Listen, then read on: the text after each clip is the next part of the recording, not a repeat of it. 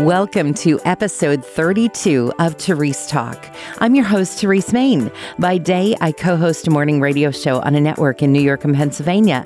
By night, I'm a podcaster. If you're a woman like me who loves Jesus and just wants to try to serve her family and community a little bit better, you're in the right place. Would you take a moment right now and subscribe so you don't miss a single episode? Have you ever been lied to? Just about all of us have. Another person hasn't quite been honest, and then there's all the hurt that comes from that.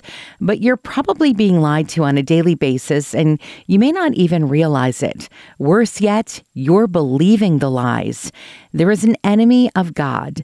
You might know him as the devil or Satan. The Bible has lots of names for him, like the deceiver, the evil one, liar, the father of lies.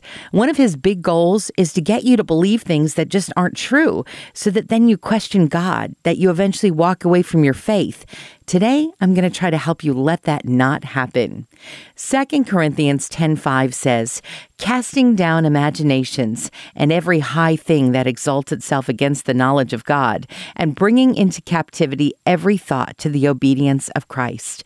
That means we stop the lie in its tracks. We notice it, we acknowledge it, we call it what it is, and we make it obedient to Christ. That means we compare it to the truth and see how it lines up. We'll get more into that later. Another verse I want you to think about is Romans 12:2.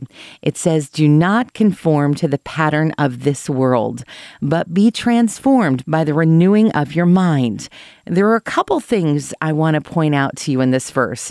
One, to think in a godly way means you won't be thinking the way that pop culture is. Do not conform to the pattern of this world. You're going to be weird. You're going to be strange to the people around you. That's okay. Don't worry about them. Only worry about God. The second thing is there'll be a change in you, but be transformed. This is a process, and like any change, it can take time. It can take constant work, and good, long-lasting change takes time and attention. Third, it is possible to change the way you think, the renewing of your mind. So you are not set in the ways you've been thinking and condemned to think only that way. Sometimes we think we're too old or too conditioned for change. To believe that is to give up hope. God made our minds able to be renewed. You only have so many seconds in a day, and you only have so much space in your brain. You can only think about so many things from the rising of the sun to its setting. So why use that time and space to focus on things that just aren't true? Is there a lie you believe? Here's my lie. God doesn't care about me. I mean, if he did, why would I have broken relationships? Why would I have this aching feeling that I'm never enough?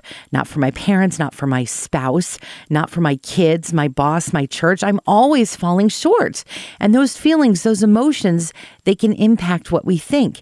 And then along comes the enemy with his big bag of tricks to tell me that God doesn't care, that I don't matter. And boom, the wrong thinking has begun. So how do we stop it? Well, we have to stop listening to the enemy and stop listening to ourselves. And that whole listen to your heart thing, that's going to get you nowhere. And the Bible says the heart is wicked and deceitful, right? Instead, we need to listen to God. There's a couple ways you can do that. When you pray, you don't have to talk all the time. Just take a moment to be in God's presence. Hear his heart. Let him cover you with his love and grace. Listen, and then go to your Bible. We get so wrapped up in our modern Christian world that if it's not on a t-shirt or a coffee cup, well, we don't think it's important scripture. But all scripture is breathed out by God, and it is profitable for teaching, for reproof, for correction, and for training in righteousness. So take your lie, whatever it is, and find some truth. Let's go back to my lie, that God doesn't care about me. Now let's go to Psalm 118, verse 6. It says, "The Lord is on my side, I will not fear." It's the complete opposite of what I believed in the lie. So how did I come up with that verse? Well, you can use your concordance, or if you're not that fancy, just use Google. It's fine. Meditate on the verse, memorize it, put it where you can see it all the time. And when life has gone haywire and Satan whispers, God doesn't care about you, I can reply with, the Lord is on my side. I will not fear. You do that over and over, as many times as it takes for the truth to have victory over your mind. Remember, you only have so many seconds in a day and so much space in your brain. Fill it with God's truth so there's no room for the lies. There are a couple books that I've read that can help you walk through the process of using truth to change your thinking. One is Get Out of Your Head by Jennie Allen. She talks a lot about the spiral of thoughts we can get ourselves wrapped up in and how to flip that spiral to go towards God. I talked to Jennie about her book in episode 3 of Therese Talk. She also has online videos, YouVersion Devos, Right Now media videos, and a podcast that talk more about her thinking.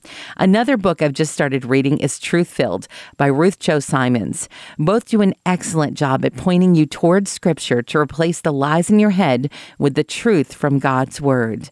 If you've enjoyed this episode of Therese Talk, be sure to subscribe and look for the next episode on Tuesday morning.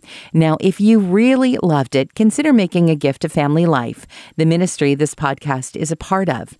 Just go to familylife.org and find out more about what we do. Did you know Family Life offers a variety of podcasts? There's family programming with Family Life Kids, the latest issues with Family Life News, our latest podcast, The Sunny Side, filled with real-life stories of God's goodness, and If That Makes Sense, a Family Life original podcast where they talk about what life is really like as a Christian in your 20s. They're all free and on demand at familylife.org/podcast.